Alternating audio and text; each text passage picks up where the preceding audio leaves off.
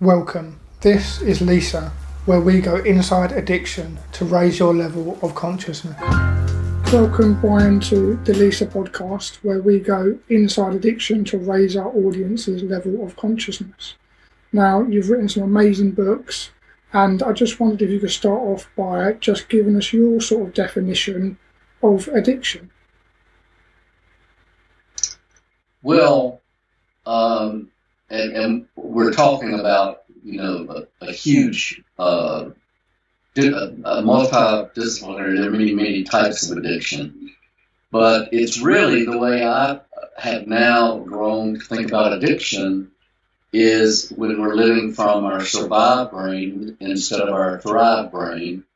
And what I mean by that is fear in the survive brain, fear, anger, inability to self-regulate, and as a result of that, the need to reach out and find something outside of ourselves to calm down the survive brain, which is hardwired in all of us. But Mother Nature doesn't care whether we are happy. Mother Nature wants us to survive, and when we're not able to connect in our thrive brain, which is compassion, self-love, calm, creativity, confidence, courage. Notice there are a lot of C words there. When we're not able to do that, then addiction becomes a mechanism for the brain to get some kind of comfort. Yeah. When I talk about addiction, I know there's a lot of ways to talk about addiction, but my specialty is work addiction, which is a true addiction. But I think about balance between the thrive brain and the survive brain. That's really what recovery is about. It's learning integrity, think about others, to be able to make amends with other people and with yourself without judgment, but with compassion. And so the 12 steps are really, as far as I'm concerned, a good way to think about what the thrive brain is, because that's what it leads you into, a different way of living, a different way of thinking. In recovery, we talk about stinking thinking. That's the survive brain. Healthy thinking is the thrive brain. Yeah. And like you say about the survive brain, and that's one of the reasons we sort of use a substance or work, all those different things in addiction. And what are some of the ways the survive brain is sort of built up during early childhood, and how do we kind of get stuck into that as we go into adolescence and sort of adult lives? I didn't hear the first part of the question. Could you repeat it? Yeah, sure. So in our sort of survive brain, how do we get how is that developed from a young age, and how do we get stuck in that as we move into adolescence in that survive brain? Well, what happens as we're developing as kids, we take in the information around us. Now, of course, there's a genetic piece to this that I'm not talking about at this point. But that genetic piece can be played up or played down depending on, it's like a plant. You put plant in soil and water and sunlight and it's going to thrive, right? Thrive brain. You put that plant in sawdust and it doesn't get light and nurturing and attention, and it's going to die on the vine or it's going to look strange. And so the environment that we're brought up in can either feed the addiction or not. But what happens is that the survive brain becomes more dominant. Like in my growing up, I grew up in an alcoholic home, and we were on red alert all the time. Red alert is the survive brain's focus on how am I going to get through this, right? And you'll notice a lot of people who are in recovery came from homes where, we'll call them dysfunctional families, and I know that's a big broad term, but where survival, whether it was physical survival or psychological survival, activates your survive brain, so that when I was 9 years old, my job was it wasn't to thrive, it was to keep my head above water and take care of my younger sibling, so we didn't go down with the ship. and that's all about survival. So what happens is something called GHIA, G-H-I-A, Global High Intensity Activation. When you're not fully psychologically constructed as a child, then the trauma of what's going on around you throws your nervous system in haywire. It goes haywire. And for me, my addiction started when I was 9, 10. I wrote the church Christmas play. I directed the church Christmas play. I was the lead actor of Joseph. I built all the sets, and everybody thought I was doing great. What I was really doing was starting the course of an addiction to doing that led me into my adult life and almost killed me because I wasn't able to stop. It's just like an alcoholic who can't stop drinking. I couldn't stop working early in my career because all I thought about was I was a professor at the university, and I was writing, and I was doing community service, and I had a marriage that was dying, and finally did. But all I did was work, holidays, weekends, day, night. Sometimes I would wake up in my clothes having thrown a binge and a work binge, just like an alcoholic waking up after a night out on the town. So the addiction sticks with us as a way for your internal nervous system to regulate itself. And of course, what it does, it creates another whole problem, which is continuing the addiction. The Thrive Brain, as you learn what it is and you're able to move into it, is really what recovery is all about. And that's why spirituality is so important, helping other people. The 12-step of doing 12-step work really adds to moving into your Thrive Brain. Yeah. And just as you were talking there about our nervous system, and like you say, your addiction to work, I just wondered if you feel like there's any contributing factors to what our kind of drug of choice, if you like, becomes, whether it's sort of heroin or cocaine or food or work. How do you feel like there's any factors that contribute to which sort of vice we choose? That's a hard question to answer. If you look underneath all the things you just named, you start to see the stinking thinking. You start to see, which is all or nothing, black and white. So underneath all those addictions is a common thread of self-inadequacy, inability to relate to people, or putting your addiction before everything else. And there's a whole list of those kind of things.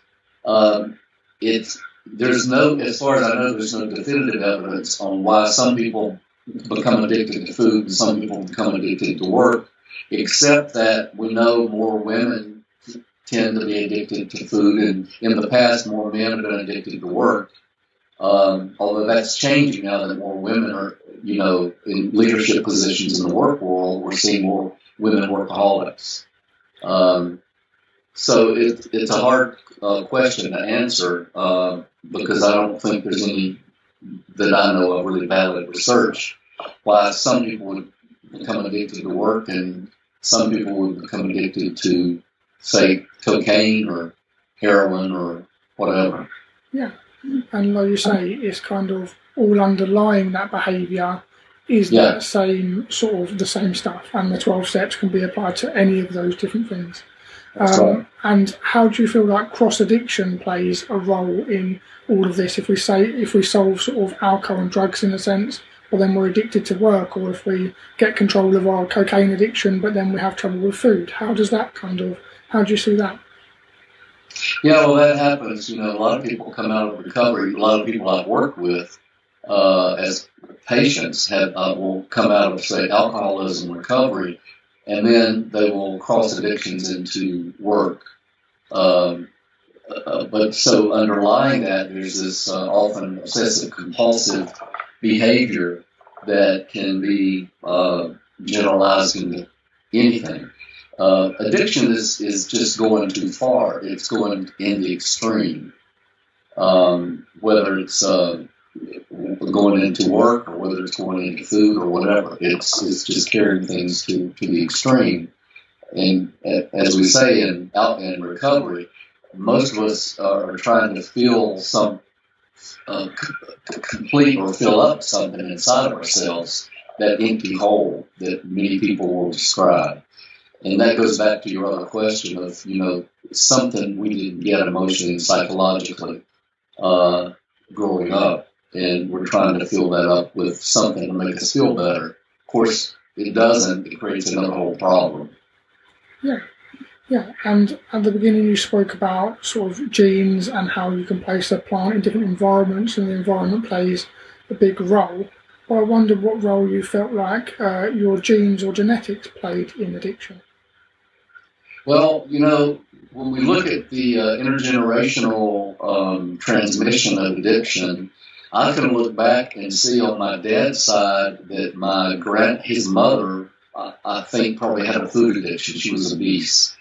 He was clearly addicted to alcohol. He died of cirrhosis of the liver. He was a classic alcoholic. And then for me, it became my work. And I have a sister, and for her, it became food. So a lot of times we switch addictions from one generation to the next. So there probably is some kind of genetic predisposition. If you're a male alcoholic or a male son of an alcoholic, the research shows you're 5 times more likely to become an alcoholic. I think we could probably say you're probably 5 times more likely to become addicted to something. It may not be alcohol, but something else. And the addiction, a lot of people don't understand work addiction. They tease about it. They laugh about it. They make fun of it. But I just want your listeners to know that I have been there, and I know how debilitating it is, and I know how similar it is to alcoholism and other addictions. I have people who sneak work, and I did it. When my family would complain, and we would go to the beach, and they would say, "Let's go walk on the beach," and I would say, "I'm gonna rest," and I call this work infidelity.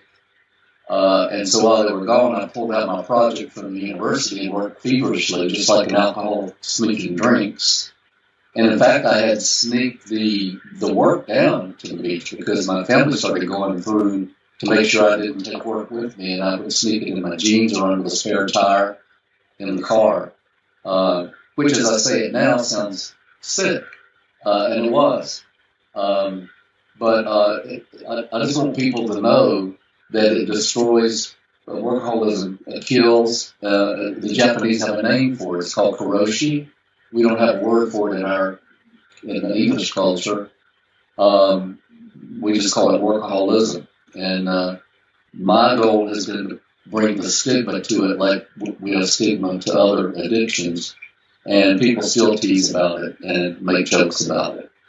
Yeah, and I think almost that sense of busyness is almost like a badge of honour in a sense. When people say, "Oh, what are you up to?" You're like, "Oh, I'm so busy," as if that's something to be proud of. That's really good. "Oh, I must be successful because I'm busy."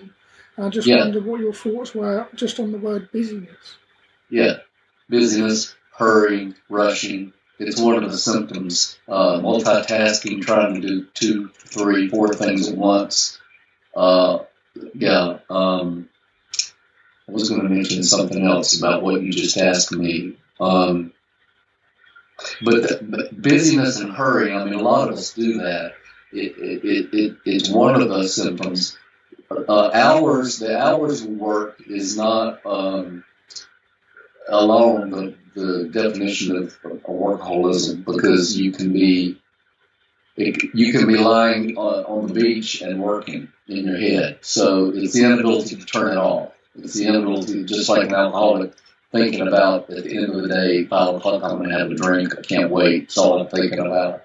It's similar in that you are working you're in your survive brain working. You're not in the thrive brain is relaxing.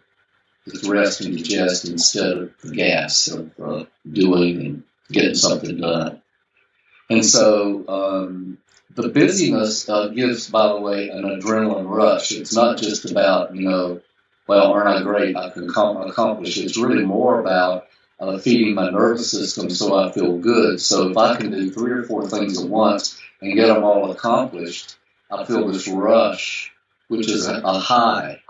And there's also a period of withdrawal from that, of restlessness, the inability to relax, the inability to sit still, the inability to rest your mind creates more stress when you're a workaholic.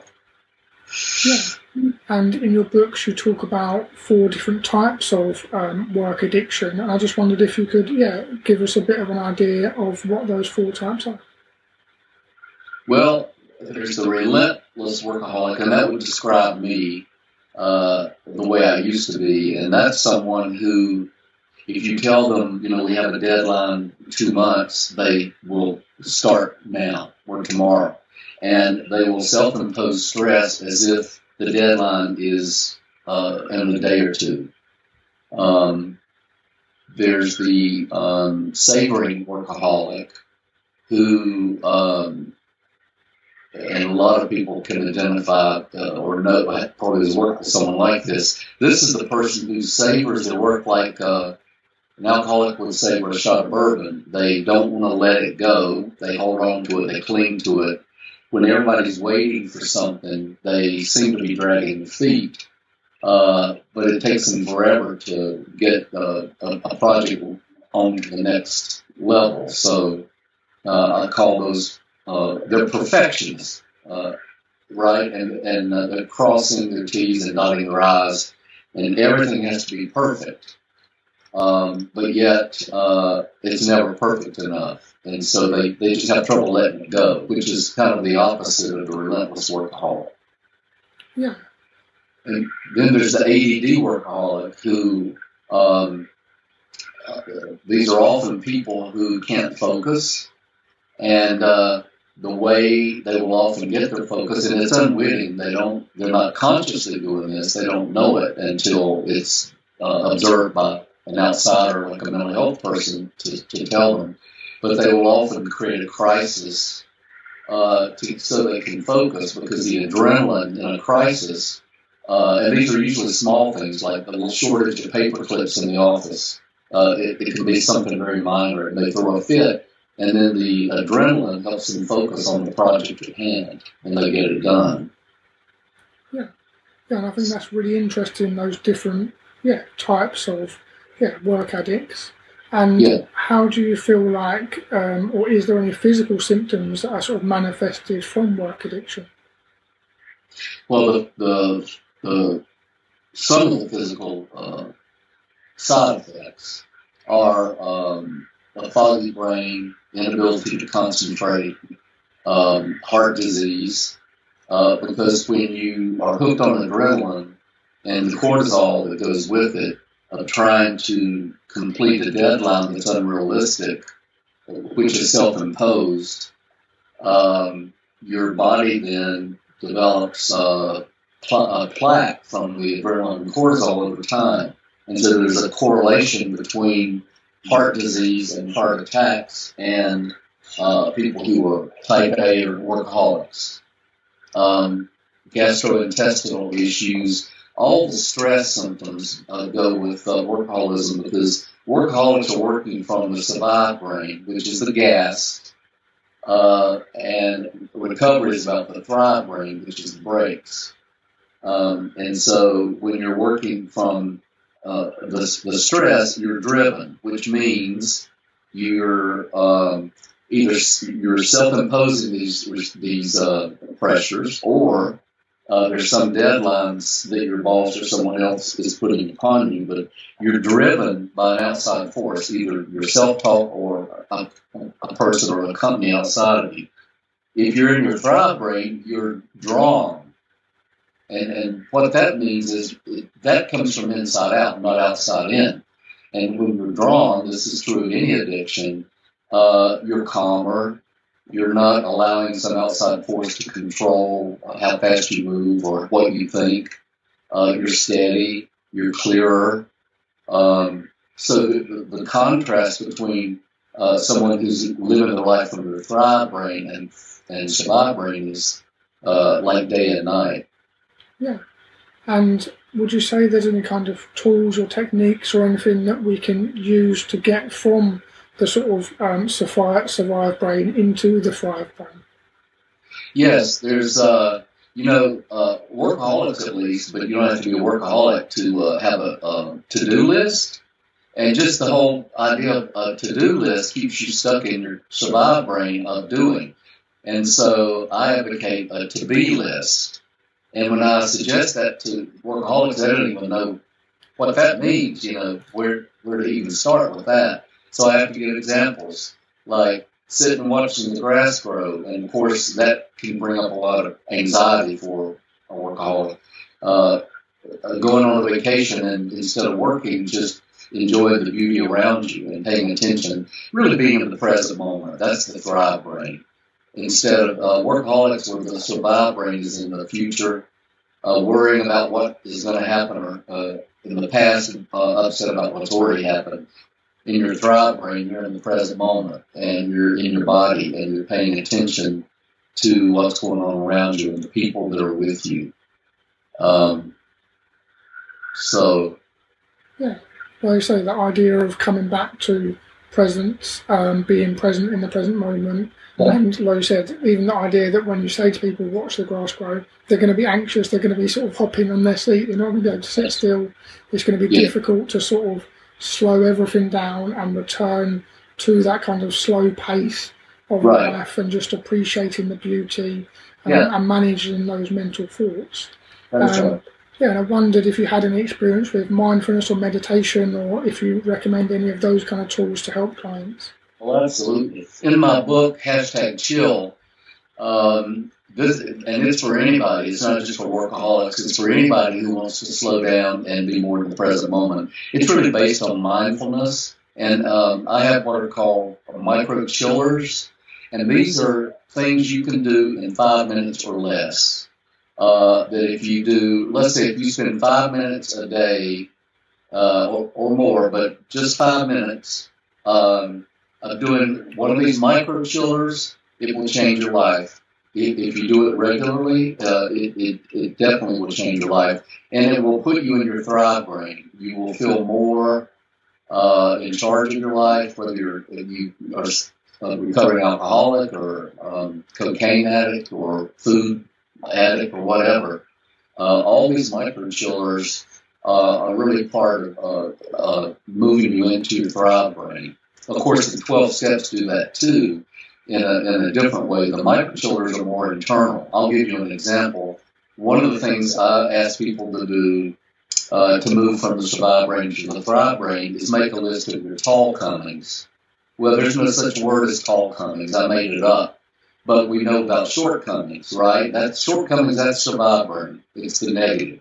So if you make a list of your tall comings, then it starts to balance out how you think of yourself. And that's hard for people to do, but that's the point to do it, is our negative list or shortcomings tends to be longer than the list of the tall comings, but that's the work. So we're talking about the thrive brain is lifelines, the survive brain is deadlines. So you can see it's just learning to be more to flip it a little bit and be more into slowing down, making reasonable deadlines or lifelines instead of unreasonable.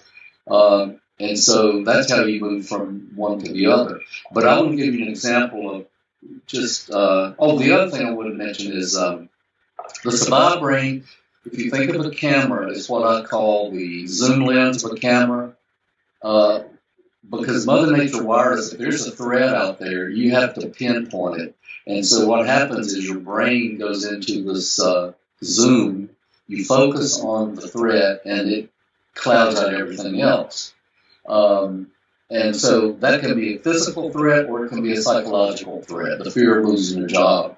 Let's say, as an example, if you're afraid of losing your job, The zoom lens causes you to ruminate and to worry, and it clouds out all the positive stuff. We call that the negativity bias. That's what scientists call it. And we're wired more to think negatively than positively. So pessimism is the survive brain. Optimism is the thrive brain. Now, we need our survive brain to survive, but to live fully, it requires having the thrive brain.